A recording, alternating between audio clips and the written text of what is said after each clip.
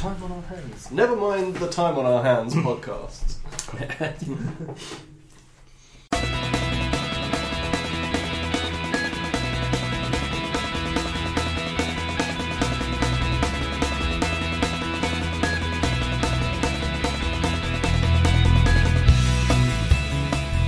Hello and welcome to part 3 of the Too Much Time on Our Hands podcast. Right, I'm Andy Crane. Andy Crane. It does sound Andy Crane.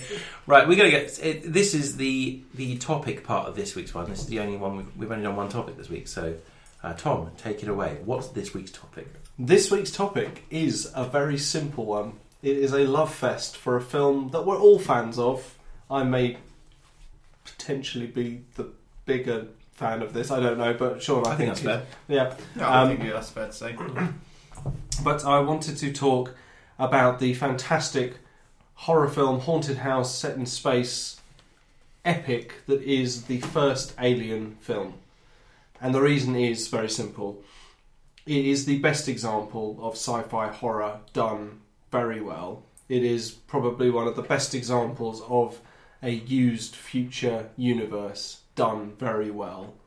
It is just spellbinding from start to finish. It is a true repeat watcher.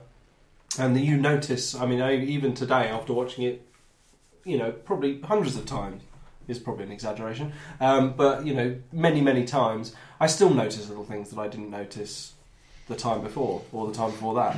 Like, for instance, spoiler warning, we all know that Ash eventually turns out to be an android. Mm-hmm.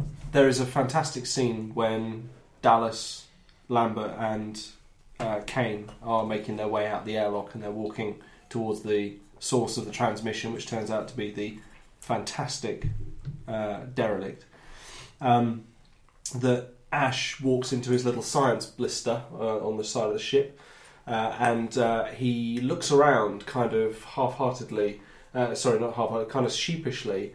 Everyone else on the crew has been remarking on how cold it is, and he pretends to warm himself up slightly. And I never really noticed how sheepishly and almost sinisterly he looks around at, seeing if other people are seeing him doing it. He's just doing it because he thinks that that's one of the best ways to sort of make himself look human. Anyway, it's little things like that. It's the design of the film, it's the design of the ship, it's the design of the derelict, it's the design of the planet, it's the characters. The whole film it's just perfect. Nothing is wasted in that film. There is nothing wasted in it. It is all there for a reason. Everything that happens to the crew, everything that happens to the ship, it's all... I see the problem is I find it difficult to talk about it in anything but gushing terms. Well, that's what this is. That's okay, yeah. This is a gush fest. It's the anniversary as well, isn't it? It is coming up, yeah. I'll tell you a story because it'll set the scene. I first watched Alien when I was probably 12 or 13 years old. Yep. And it was with my friend whose name I won't mention because I haven't asked him whether or not he's happy with me saying the name of the podcast. But let's call him Jeffrey Peffins. Bruno. So Jeffrey and me are sitting. So it's Jeffrey Peffins and me. We're sitting there and we're watching Alien. He's already seen it. He said, "Have you ever seen it?" I said, "No, I've never seen it." Ironically, I'd seen Aliens before. Same. Alien. I did the same thing. So we'd watched Aliens, I think, the weekend before, and I found myself around his house again the following weekend, and we watched Alien. And compared to Aliens, watching it the other way around, I was expecting something bombastic and, with firefights and the Marines and all that sort of stuff. I'd had an inkling of what Ripley had been through because of what happens at the beginning of Alien. So I was kind of aware of these characters that existed in the universe, where as she looks sorrowfully at the screen and sees Dallas's face and things like that. But I wasn't prepared for the film that we watched. And I did jump at that scene in the vents. I did. And I was spellbound by... How can you not? I still jump at it, even though I know it's coming. And it's like the head floating down out of the boat in Jaws. It always gets me every time. Just fucking hell. So we were watching it, and I wasn't prepared for how good it was. I was expecting the bombast, but what I got was an incredibly well-paced film that never quite shows you what they're up against. No. And goes from being a bunch of guys who seem to be kind of doing the right thing and stopping to investigate a signal of unknown origin, which they believe to be a distress signal at that point, as per company rules. And they end up bringing on board that parasite, which now that very iconic parasite, the facehugger. Yeah. You see what I mean? That's the thing about it. You know, they set out to make a film that was genuinely scary, and everything was right. They got an insane fucking artist to design the creature and its egg and the derelict, and it just... It owes so much to H.R. Geiger, I think. Oh, it does. Of course it does. Can you imagine had it have been a more campy design? Well, can you imagine if it was made nowadays? Like, if we'd never had Alien and they decided what the alien would look like. Well, it would almost definitely be completely CGI. Yeah, absolutely. They were real things. The derelict was a real thing that was crafted by Geiger's hands. Yeah. So you've got to ask yourself, I mean, his work before Alien was all weird anyway. And they based it on, I think it was Necronomicon 4, which was one of his pictures, which was of a kind of a female alien kind of weird thing with an elongated head, like kind of with a very sexualised form. That's it. It's very phallic. It's also like a mix between machine and organic biomechanoids. Things. It looks like tubes and things, but and it's just phenomenal. It's an incredible design because it's just it's nightmarish in a way that you don't get from traditional monsters. Because you think because of the sci-fi setting that you're going to get something kind of, you know, it's alien. Oh, so they're going to encounter an alien. You're not prepared for that weird-looking ship. You know, you kind of think, oh, it's going to be a flying saucer. It's not a fucking saucer. It looks like a wishbone. It's a big wishbone with bumps and lumps where it shouldn't be, and you know, and then that huge alien sitting in the chair. You know, and actually that thing doesn't get barely any mention or really any screen time. I love how it just it's a mystery, isn't it? It's just it remains a mystery until Prometheus, where we suddenly discover that it's a biosuit that it's wearing, and it's got a breathing pipe which isn't a trunk. But you know what I mean? But at the time when we saw it, it was a big elephant monster, something weird strapped to its chair with a burst rib cage. You know, and it's spellbinding kind of, what is that? Then as soon as you see it, it's gone. I love that kind of world building where there's just things like that don't have like a direct impact on the story. It doesn't. It's not a callback. It doesn't come back later in the film and you go, oh, it was that thing all along. It's just there just to give you a sense of depth and history and it's just fantastic art and set design, isn't it? Well, it makes you feel like a living, breathing world, and I don't want to compare it to something that's incomparable to, but it's why I'm not a big fan of anything we've seen from Batman so far. Like, why can't someone do that with Gotham? Why can't someone create a living, breathing Gotham in a very similar way to Alien? I'm not talking about, obviously, designs and stuff, but what they created was a world that looked lived in and looked real to the point that it was terrifying. I mean, none of us were born, presumably, when the first Alien film was released. 79. Yeah. So I'm trying to think of what came before and what the kind of impact it would have had, because from what I gather, it's quite a revolutionary kind of vision of sci-fi. Or for the time, it was like a new way of looking at sci-fi. This kind of grungy, industrial. Because the crew of Nostromo they're truckers, aren't they? Basically, they're cargo. They're on a cargo ship. They're haulers, and they don't look Star Trek. You know, they look like American truckers. You know, they're in their civvies. They're, you know, rags and nothing flashy. The tech on the ship is all very industrial looking. It's not. Lasers and big flashing neon lights and stuff. It's all very low tech in a way. CRT screens, phones attached to the wall. Loads of exposed pipes and it's a grungy, dirty looking place. Not great deal of weapons either, which is not something you generally see in sci-fi. You're immediately expecting like laser weapons. But again, that's what makes the story fit so well, is that is that even the weapons that are made, you can see a difference between the things that the characters make.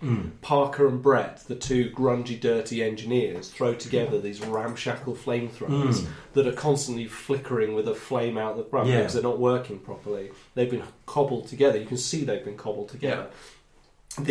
Whereas the motion tracker that Ash makes is a bit more refined, and it's almost as if something he kind of, as the android, he was probably programmed to kind of think, well, what can I make that makes it look like I'm helping them but not helping them enough that it will actually help them, if you know what I mean. Oh, it measures micro changes in air density. It's like, well, that's great, but it's going to pick up movement all over the place then, if that's the case. You know, it's only helping so much, but his stuff looks a little bit more refined, and everything echoed the characters that it was around. Yeah, even the way they ate. You know, it was Ash sits there, just kind of chewing pensively while they're having their last supper, as they call it, and sort of as the camera glides away from him, he just looks over the edge of his hand towards Kane. He's obviously talking to someone on his right. He kind of makes a motion to them, and then just sinisterly moves to the right of his hand and looks over towards Kane, who's heaping. You know, who Kane, the character. Well, Kane's the one, he's already infected at this point. Exactly. He's talking about how, you know, he'd already in the film been talking about how it was diamonds and stuff like that. So he's kind of like, me booty, I want me booty sort of character. And he's heaping the stuff onto his plate and things like that. Whereas Dallas is, you know, kind of sitting there kind of reserved and watching his crew, his happy crew kind of, we're all back together, eh? And the Kane eating, I always thought, I don't know if this is actually true or whether it's just something I kind of got from it, was that he's almost eating for two. So that's why he's heaping it on. It's like he's got an insatiable appetite. Yeah, like the parasite is in kind of messing with his mentality already. But yeah, no, I would agree with that. And it's also wonderfully set up, isn't it? Is that even the most advanced scientific tools that Ash has access to can't. In inverted commas, can't penetrate the dark stain on his chest that's developing. Whereas you know for a fact that, by the end, you know for a fact that must have been because Ash was fiddling with the tools. Okay. You know that Ash was almost like the husband. He was protecting the baby. Yeah. And he gets very defensive when anyone tries to interfere with Kane or anything like that. You know, he's very sort of like, just leave him alone. Why are you getting? Well, you know, why are you? The way he reacts to Ripley is like a protective husband. It's like a kind of shielding. So I quite like that analogy that he's eating for two. He does, because like he's heaping it on, and he's like, you know, I really can't wait to get some real food. And actually, Parker makes a comment that, well, you know what they make that stuff of, kind of implying that it's recycled human waste. You know, it's like made into noodles. Yeah. But then that's an iconic scene as well, that whole from start to finish. Probably the most iconic scene, or certainly one of them. I mean, I was, true story, watching Funhouse the other day, and I might have brought this up in another podcast, but Pat Sharp brought it up to a bunch of 5-year-olds. He referenced the chestburster scene from Alien. And I thought, if you can pitch that at 5-year-olds and they get the reference, you know, that is like an iconic scene. You know, they all sort of nod along, going, yeah. Good one, Pat. Yeah, nice one. Yeah, that's all the red sauce. I don't think there's a film that's done kind of sensory deprivation as well as that film as well. It's very much, we talked about how you don't see the alien, but it's not just not seeing the alien, it's not seeing anything. It's about being in pipes while there's loud music going off, and there's a siren obviously, and then there's like a flashing light, and then there's smoke coming out, and it's what you're not seeing. I don't think there's a film that does it as well as Alien. One of the great all-time film sirens as well. Just that constant tone, But you say sensory deprivation, that kind of made me think about the way they use the sound, cutting to and from loud sound. When Ash is sitting overseeing them when they're walking towards the derelict, quiet as a mouse in his bunker. The second it goes outside, whipping storm. And then as they go into the derelict, all goes quiet again. And then a bit later on, when all the wind is blowing and they're trying to get back in, and then Ash overrides the quarantine procedures and lets them into the bus, it suddenly goes deathly quiet. and all you can hear is that beautiful. If you watch Alien again, listen to those scenes when they're in the medical thing. All you can hear in the background is this kind of just really gentle, low hum that rises and falls, just in kind of really slow kind of frequency as they're trying to negotiate around. So basically your ears have been thundered with the whipping storm, and then suddenly it goes almost dead, and all you see are a bunch of frightened people working out how to get this thing off, and then suddenly they'd get the idea to cut through the knuckle, the acid splashes on the floor, and then it's one of the times in the film where it actually has incidental music, and it's got that kind of when they're running down the stairs and trying to work out which floors it's gone through, and then once that's done, no more sound again. Yeah.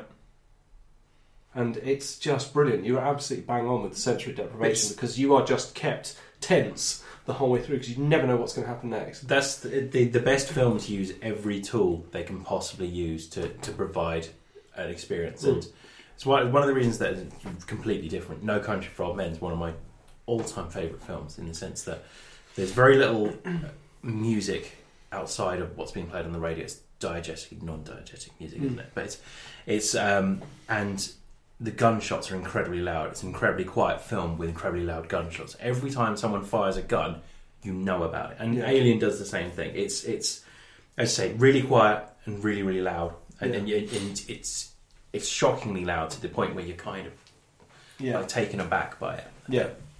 Because there's even that moment where she slams it, where she's on the shuttle after she's detonated the Nostromo's engine, and she's hurried herself back into a little cupboard where there's a spacesuit that she very sexily gets herself into. That was when Sigourney Weaver was hot. Not that she isn't hot now; she's a very beautiful woman. Tiny 70s pants. Tiny 70s pants. Yeah. Cotton panties, fresh panties for the ride home. And that again, all the noise disappears, and she's actually what it does is it forces you into the same isolation that she's now found herself.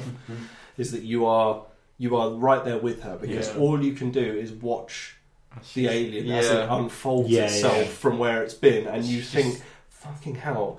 We're right there with her. It's really tense. You don't know what's going to happen. You just hear the heavy breathing in her spacesuit, just the panic, and it's so good. It is brilliant. From that relative moment of calm where she was just undoing her necklace and putting it down on the side while she was just preparing to go into cryosleep. Yeah, it's brilliant. Still, very affecting to this day. Have you heard any what do they call it, like retrospective? Oh no, what's the word that I'm looking for? Theories, basically, on different meanings and hidden meanings that you have taken your interest in the Alien films. Because I'll tell you what, the one that I didn't pick up on that I was reading about was how the humans in the film are shown to be like a colony of their own, because they're basically, we meet them while they're in cryostasis, right? Yeah. So they're all in their beds, just waiting, right? They're waiting for something to disturb them. Yeah. So Mother wakes them up. Mother's in charge. Mother is the queen bee, the hive mind, wakes up all her drones because they get the distress signal, right? Yeah. So then they go and investigate, blah, blah, blah.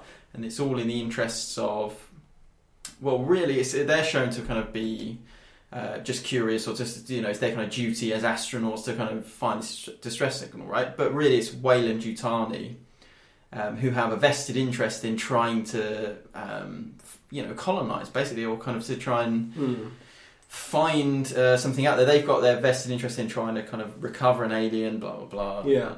That. But they also hold the crew instead by the fact that if they don't do it according to company contract, they'll forfeit their shares of the at the end of the mission, because basically they're hauling. It's a commercial hauler, isn't it? They're hauling an oil refinery, or 2 refineries, I think it is. Yeah. Back across to Earth, and if they don't do it, then they forfeit their share in whatever the oil is. So basically, whatever that's basically what they're doing. They're basically, like you say, they've got Weyland-Yutani as the dad. Yeah. kind of withholding the pocket money if they don't go and do it, and you've got Mother waking them up to go and do it on Daddy's orders. But it just shows, like, you know, when Kane and the team go down to the LV-426. Yes, LV-426.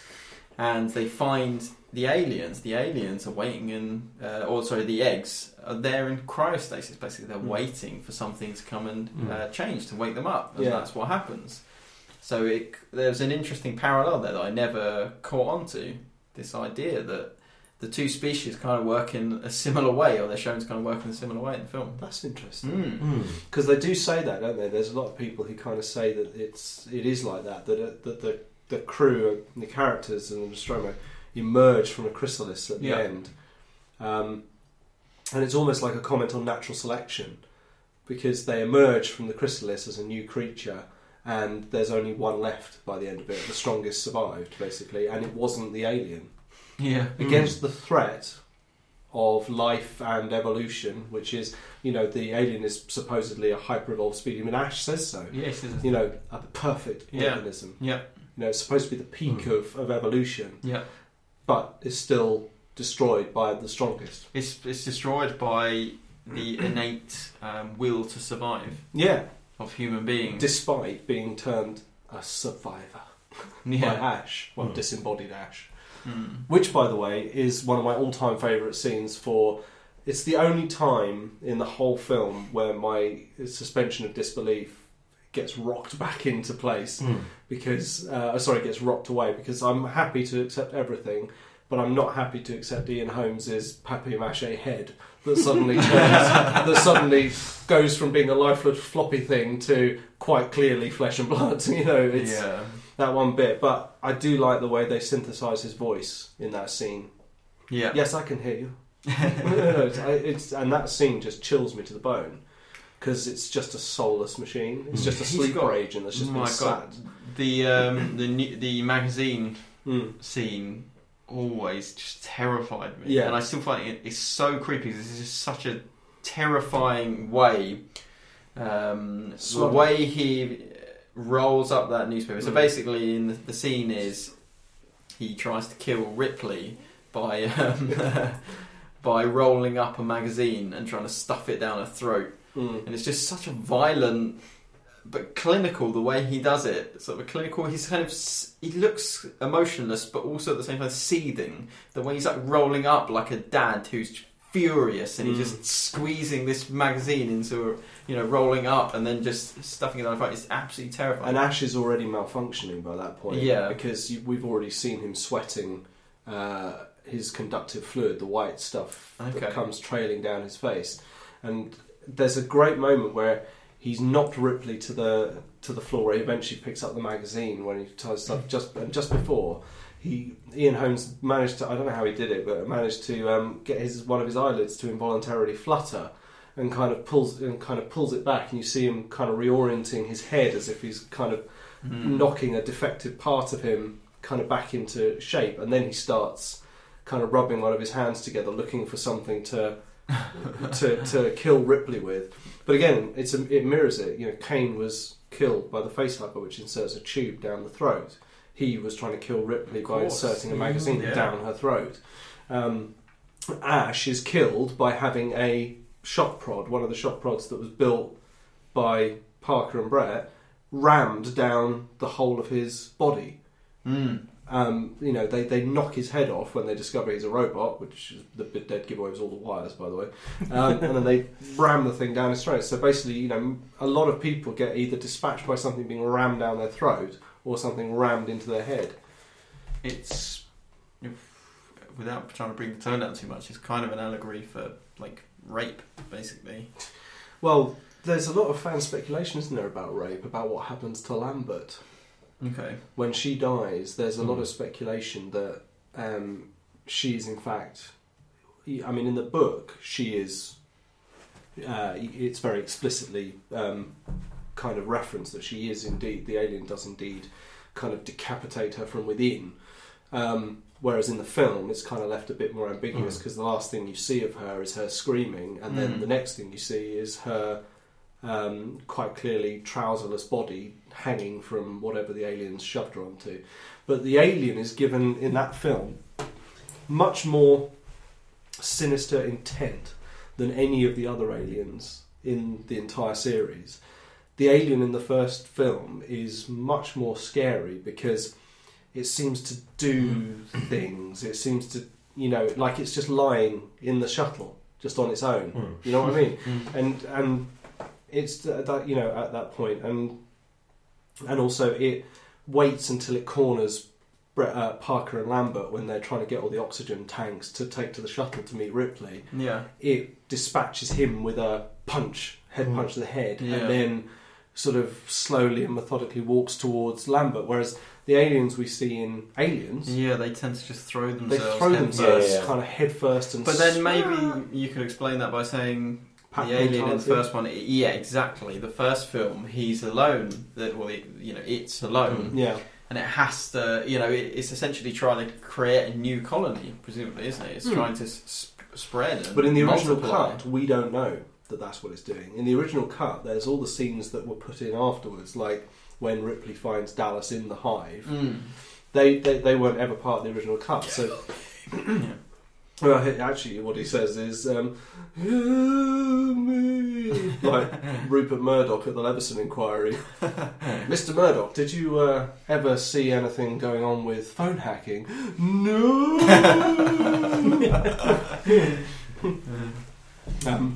Yeah.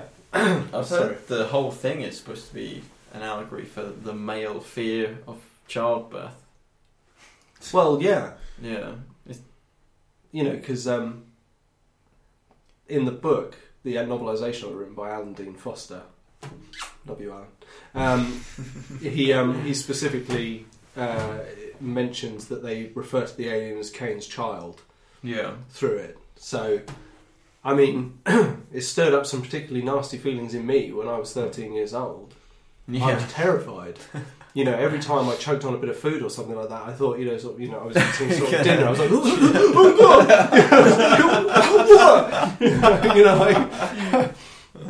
God! It stirs up some horrible things. Especially, I mean, the look of the alien as well. It just stirs up horrendous thoughts in you because it's just like, what the fuck is this thing? And disassociate yourself from Prometheus and all that bollocks and the speculation that the black liquid is what might be the thing that hyper-evolved some organism into this perfect bioweapon that they used. I mean, like you said before, the space jockey, for that's what it was at that point, has obviously crashed on that planet or set down on that planet years ago. Yeah. Maybe millennia ago. We have no idea how long, because it's fossilised basically by the time they find him. He's basically calcified to the sea. So he could have been there for ages and ages and ages. It's just something that's just landed there. So God knows how old the aliens are. These eggs, how long they've been there. It's like you said about things just being there. Yeah. It is. It's almost like they stumble across this thing that's been sat there for thousands of years, and they're just. Well, that's what they do, isn't it? It's a parasite. It just waits patiently just sits and waits for someone to discover it. Yeah. And sure enough, it happens. Yeah. I mean, do you think all those eggs were then just created from the space jockey? Like one space jockey, is it? Well, it's funny, isn't it? Because there's a lot of theories that people say that either the ship was the site of a hive after an outbreak on the ship. Okay. So it crash landed. It brought. I never even thought of it that way. Yeah. So there's that theory, but that's kind of discounted by Prometheus now because we know that one jockey one engineer can fly a dreadnought of that size because there was only one left and he was taking off and disappearing. The sort of more readily accepted one is that is the cargo area of that ship, and the ship was carrying those eggs and it set down because one of them got loose, the pilot got clumsy, and potentially it didn't happen as he was getting close to LV-426. LV-426 just happened to be the planet that he crashed into to make sure that it was far away enough from anyone else that they would never come near it, and then he set the acoustical beacon to repeat at 12 seconds. Just that's where he ended up. That's where he ended up. Yeah. And that's I do like that. I like also that there's that really sort of kind of hackneyed plot twist that it's it's not a distress signal, it's a warning. It's a warning that's repeating every 12 seconds, saying "Stay away, stay away, don't come near us." And again, it's referenced later on in Aliens when the Jordan family are sent out to scope out the area by signed by Burke Carter J. Who sent them out there. You sent them out there, Burke, and you didn't warn them. They were just sent out there and they found it. And of course, the human greed thing is exploited, and they go, "Oh yeah, we're gonna fucking make loads of money. Let's go and have a look inside. Oh shit, I've got an alien on my face." And then they get taken back, and then of course, it's not enough that one of them got face hugged. That all the other ones go, "Oh, when are we going to have a look at this?" Oh, I've got one on my face too. But I've got to say, deleted scenes wise. Sorry, this is literally just me talking. No, it's fine. Keep going. Like the scene that I like most is probably the one that was cut, which is the one where they find where she finds Dallas. Yeah, because she also finds Brett, or at least what's left of Brett. And Brett is slowly but surely, his body is being used to create another egg. Because you can see Brett kind of inside this egg that's being formed around him. I don't think I've noticed that before. Which people say is this sort of different way that the aliens can multiply. And this is where it gets like kind of quite in depth. So the obvious thing is that there's an egg. Yeah. And the egg has a facehugger in it. And the facehugger has to attach itself to an organism and implant an alien embryo inside it, which then gestates and then bursts out of the chest like a wasp larva in the tarantulas.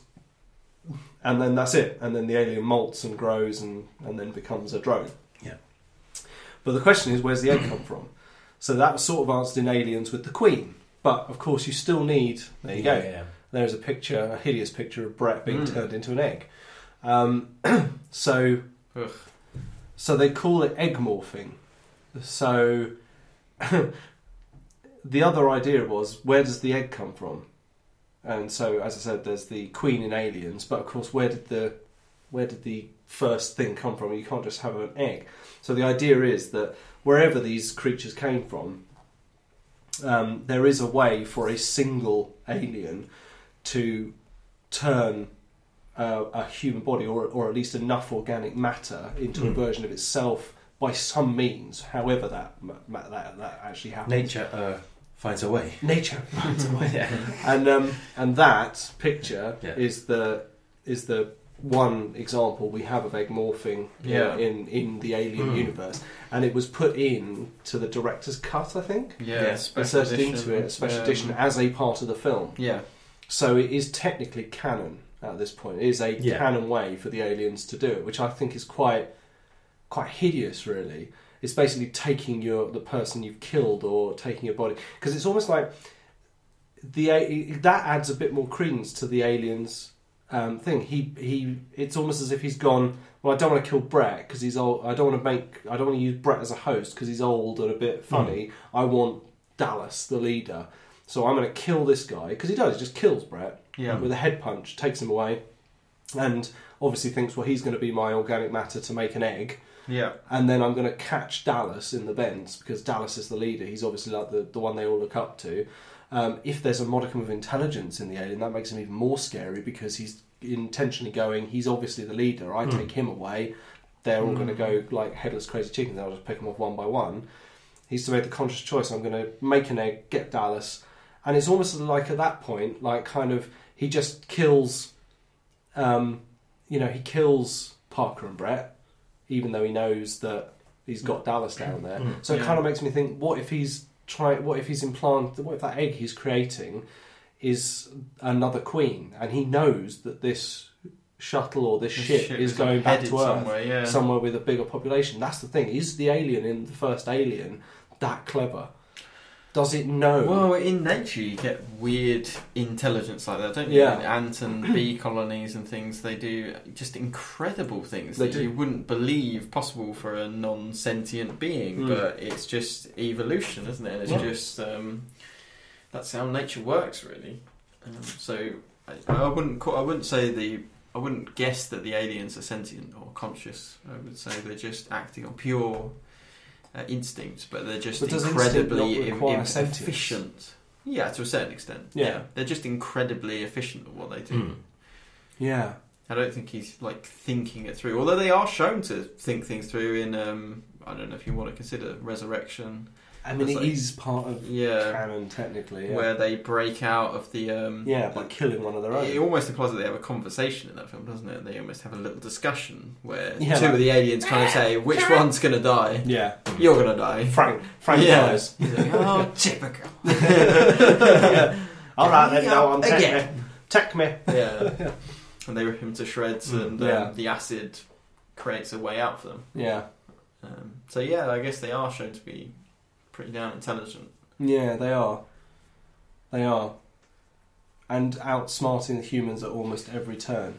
Apart from in Aliens, where they just run at turrets and things. Well, I guess that you could call that tactical. Yeah. So many of them on that do planet, they will overrun it at some point. It will run out of ammo. They just exactly. Even James Cameron sort of says that the aliens adapt to their foe. So when there was only a few of them on the ship, the drone adapted his attack plan to them. Kind of, obviously thinking, well, Ash is irrelevant because he's a robot, he's a machine, so he's not a pathway to survival. Yeah. There's a very easy way to do this, and that's to just pick them off one by one slowly like a hunter. Same way that Predator does it in Predator. Which is a very good film. Whereas the aliens in Aliens come up against heavily armed Marines who actually have a way of defending themselves. And in fact, actually do kill quite a lot of the aliens themselves. But obviously there's so many of them that they eventually get overwhelmed. And actually it's almost like saying that the aliens shift their attacks. So they kind of go, well, the only way that we're going to be able to beat the humans' version of overwhelming force is with overwhelming force ourselves. There's no point trying to be stealthy about this. We're just going to go in numbers, all guns blazing, kind of jumping over shit, and you do see awful lot of them getting picked off. Yeah. But there's a point at some point in that film. I'm sorry, I know I don't want to touch on this for too long, but where I think they must have killed all of them by now. There were only 200 and something colonists that were actually implanted. Yes, the Queen is still laying eggs, but there's no other humans. Like, where are they all come? How they can't be multiplying? That's a good point. Yeah. Unless no, that doesn't work either because they can't have egg morph some because then they just have more eggs. I mean, less people. You're more right. eggs. Yeah, it's true. Bit of a funny one, isn't it? That is true. Yeah, and then that grenade goes off and destroys everything. Well, we've already seen that the aliens can't really survive. A hit from a pulse rifle or a smart gun or even being set on fire. So, and actually that's another thing. The aliens in Aliens all seem to be mown down pretty easily. Yeah. Whereas the guys in the Nostromo, because even though they don't have guns necessarily, still find it, almost impossible until the final... Ripley kills it by harpooning it through the stomach and then killing it with the engines of the shuttle. Yeah. Well, they are melee-based creatures, aren't they? Their bread and butter is getting up close to things and skewering them. Yeah. I mean, guns aren't... They're not... There's, even though they're the height of evolution, they're not bulletproof. Yeah. So... Explosive tip... Was it caseless... And really their defence is that they have acid for blood, isn't it? So it's like, even if you kill me, I'm still a threat. Yeah. Yeah. Yeah, it's a wonderful defence mechanism. Yeah. That's cool. You see, it's just brilliant. It's what makes Alien so much a better film than Aliens, in my opinion, is that it's a genuine threat in Alien. I mean, it's a genuine threat in Aliens, but it's weight of numbers more than anything else in Aliens. Whereas in Alien, you've got this one super intelligent thing that's just picking people off, knows exactly what it's doing. And I know they're two completely different films, and I know they're designed to be two completely different films. One is an action film and one is a horror film. But it makes it so much more scary having this thing on the ship that you can't really kill. That is so difficult to kill. And if you kill it, it potentially might eat through the hull of the ship. Exactly, You're fucked. I mean, that scene with the music is probably because of that because their immediate fear is we're all going to be decompressed. Yeah. That shit's going to eat right through the hull and we're dead. Yeah. You know, and actually they've got bigger things to worry about, whether they know it or not. There's a scene later on when you get so used to seeing Kane with the facehugger on his face, suddenly there's this interior shot of the med lab, and Kane is for the first time in a long time on his own. There's no one around him. The facehugger's gone, and actually they find the facehugger. It falls on Ripley from somewhere else. It crawled somewhere to die. It finished doing what it had done to Kane, and it crawled up into the vent above his head and died in there. You know, it didn't just fall off and die. It fell off, crawled away, and hid itself somewhere to die. Yeah. You know, it's a creepy. That is an animal reaction. Yeah. Which then means that the facehugger is the parasite. The facehugger is the method of, it's the, what do they call it? Vector. Is it vector? Is that what they call? I don't know. Because in Halo she says that the Pillar of Autumn was always its intended vector, which is a sort of carrier. Yeah. That it just then instinctively finds a nice little cubby hole and then dies. And then Ash spends a bit of time cutting it open and looking into the big kind of pink fanny sort of insides of the alien. Always creeped me out a bit. But in the book, it was supposed to have a big large eye in the middle of its back that was looking at them when they were kind of when they were working out how to get it off. It kept it blinks, it's watching them.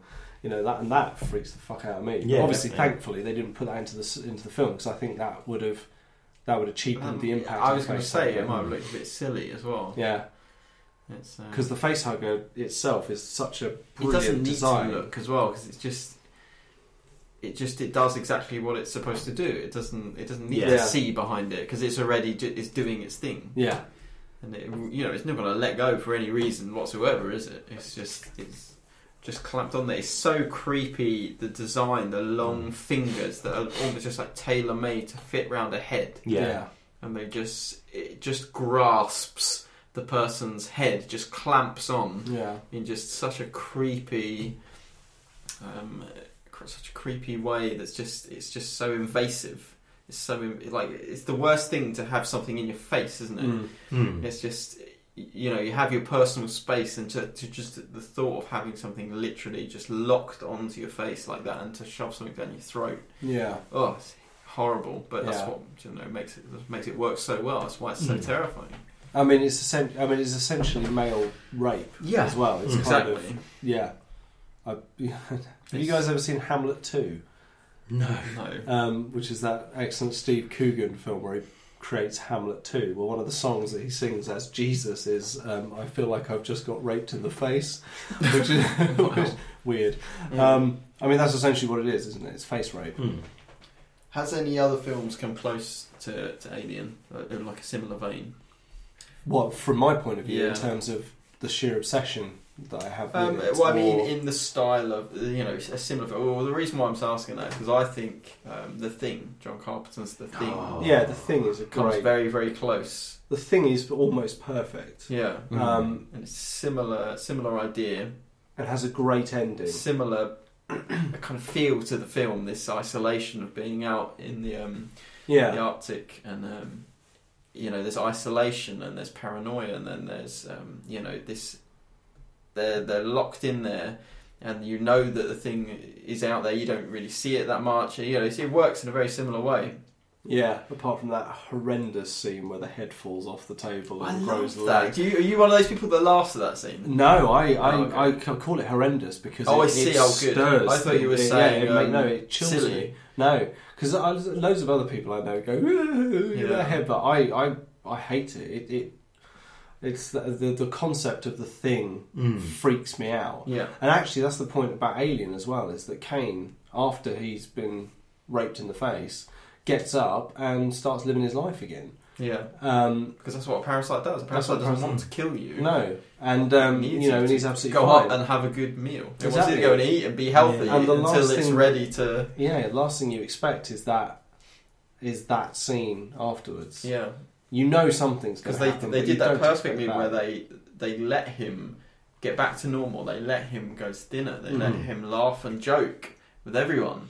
We almost let us forget that it's happened. Exactly. It's Yeah. true. Yeah, it's Yeah. very true. Yeah. Yeah, but that, I mean, even during his final moments, they're trying to wedge a spoon in his mouth because they think he's choking. They think, or he's just got some abdominal pain. And then there's that moment where there's just this kind of noise, Yeah. And they all just recoil. stop because there's this They're little sort of, holding him down. They're forcing him down because they just Yeah. think he's having a seizure. Or and there's this something. little kind of puff, like almost a Yeah. mist of Yeah. blood, just and you could just see that little kind of circle of blood appear on his chest, and it's just the panic in the room. Apparently, the actress who played Lambert was completely unaware. I've In heard fact, this. actually, I think the whole actually, cast, the whole unaware. Yeah, cast they was didn't unaware. tell him. Yeah. They didn't tell him it was going to happen. That's why their reaction is Yeah. so good because it's genuine. They're just like, what just happened? And what's even better Yeah.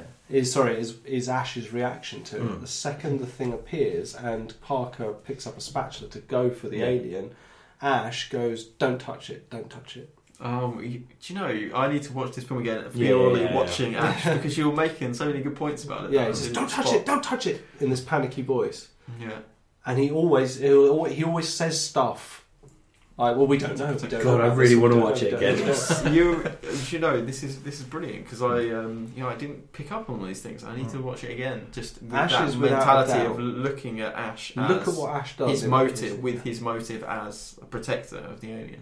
Ian Holmes is. I mean, for me, it's probably the best performance he's ever put in because he just plays it. He plays it perfectly from start to finish. He readily throws himself into being this kind of cold, calculating. Everything he says is designed to mask what is really happening because he is dictated by all of his actions are dictated by Special Order 937, which is, you know, the I used to know it off by heart. Something. Order 937. Yeah, Special Order 937. Priority 1, something. Capture organism priority 1, all other priorities are rescinded. I can't remember. Capture specimen? Oh yeah, here we go. Ensure return of organism for analysis. All other considerations secondary. Crew expendable. Well, what does he say? He says priority 1. Well, anyway, it's basically that, isn't it? That is his priority. So everything he does is designed to take them there. So he's obviously programmed Mother to wake them up at that course. He's woken up with everyone else. He's the one that when Parker and Brett do the whole, well, we don't want to do it, we don't want to do it, we don't want to go down there, goes, if you don't go, you're not going to get any money. So he gets all of the other people on board. There's even that moment where Dallas goes, Parker, will you just listen to the man? And having watched the film, you're like, well, I know that's not a man, that's a robot. That's basically the robot's already got Dallas and everyone thinking he's human, so it's fine. The only people that don't trust him are those ones over there, and the best way that he can convince them to do what he needs them to do is to say, you're not going to get any money. Yeah. So he's already worked out that's the way to do it. Yeah. And then his character throughout the film is brilliant. If you watch that film, watching Ash, Yeah. even when he's not even when he's not the focus of the scene, you see Ian Holm doing so much. He's just brilliant. Wow. He's sinister even by just standing behind because he's watching everything. And if you're thinking that's a machine, he's a robot who's programmed to make sure that these people might not survive, but as long as they get the organism back to Earth, that's all he's there to do. They are his tools, and he plays them like puppets the whole way through until they knock his head off Yeah. and then set him on fire. So really, from working on a cargo vessel, they become the cargo vessel. They are. All he needs is one of them. And that's the thing, that's why he just lets them go. That's why he never panics when the communications between them and the 3 guys that have gone off into the derelict breaks down. He's just not concerned. Because he knows that they've gone in, they're probably going to get infected and they're going to drag them back. That's why he's by the airlock when they get back. That's why he presses it. That's why when Ripley questions him about the science quarantine and things like that, you see him calculating, and eventually he goes, "What was I supposed to do?" You know, it's and put yourself. It's a machine. The machine has decided that the best way it can win this argument is by going, "Well, what would you have had me do?" And when it can't possibly explain its way out of anything else, after Ripley finds out what it's done, it kills her, or it just tries to kill her. That's it. There are no more priorities for that machine. Yeah. It's already done what it was meant to do, which was to get the alien onto the ship. Yeah. Everything else is now... Well, a crew expendable. Exactly. Yeah. Brilliant. It's absolutely brilliant. In fact, probably Ash is one of the main reasons why I love that film so much, because it's just a superb performance, superb character, superbly acted by a superb actor. Yeah. Yeah. Absolutely. And they're all great. It's a great film. Yeah. I love it. Yeah, that's right. Yeah. I could gush endlessly, my dear friends. Right. What we at? That was it, I think. Yeah, excellent. That was really good. I really enjoyed that. I learned a lot. I kept my mouth shut most of the time, which was probably good. But maybe we should consider sitting down, watching proper Alien. viewing. Yeah, and maybe we do it with a microphone and Tom can talk as it goes. We go through the film. I'd be more than happy to do Commentary, that. yeah. Do like a commentary track or something. Now, see, I especially like this scene because, if you notice, the TV behind it is a model Panasonic. I mean, personally, I think it's a second-rate Event Horizon. But anyway, to be honest, we should have a discussion about Event Horizon, I because fucking there are love that film. so many things in that you pick up on repeat watch. I love that film. Critical I was joking about It's it saying, brilliant. Yeah. I really like it. It's great. yeah. And again, it's a brilliant haunted house in space film, because actually, this is the other thing as well. You've got to question the sanity of someone who builds a ship that is already that scary Yes. looking when it was working properly before it was possessed by the devil. You know, crazy. Terrifying film as well. Yeah. Like, Oh, that's the gravity core. It's like that looks like fucking terrifying. What is that thing? That's horrible. We had to build it that way because that's the only way it would work. It's like, no, that you could have built any other way. If it had to have all the spinny things, that's fine. Yeah. But it didn't need all the spikes coming out the walls and fucking. I call bullshit. And actually, to be honest, if I was on a ship and they said, "Oh, we've got to go out and get the Event Horizon and rescue everyone," the second I saw the Event Horizon, it would have just been nope, we're going. I'm not going on there. At all. I think we should now talk about, not in this podcast, but at some point we should talk about Event Horizon. I'm glad that I've met some other people. Do you see? Yes. Yes, I see. Click, beep. Yeah. Yeah, brilliant. And the bit where he sees the video of the crew and then just turns it off and goes, "Yep, we're leaving." Because fuck this shit. It's got some terrible acting. Well done, in it, Lawrence. but, yeah. Excellent. And it's got Sean Pertwee in it as well. Is it Sean? We've got Sean Pertwee in it, yes. Is it Sean Pertwee? Yeah. And it's got Jason Isaac. That's true. Yeah. It's a fucking great film. Anyway, enough about that. We were talking about Alien here, so thanks for listening. This is obviously the last part of this week's pod, so you can reach us on Twitter at 2MTOOH or Facebook, which is facebook.com/TMTOOH. We have a website, which is tmtooh.com, and I'm sure some posts will go up this week. Damn straight. Yeah, we'll put something up. I'll press go on those. There you go. We press the go button, and it just happens, so that's good. Thanks for listening. Once again, as always, iTunes reviews are more than welcome. So if you're listening to the first time, welcome for starters. And if you like it, then give us a review. If you don't, I wouldn't bother. Anyway, so thanks very much. I've been Dan. I've been Sean. And I've been Tom. Goodbye. Bye.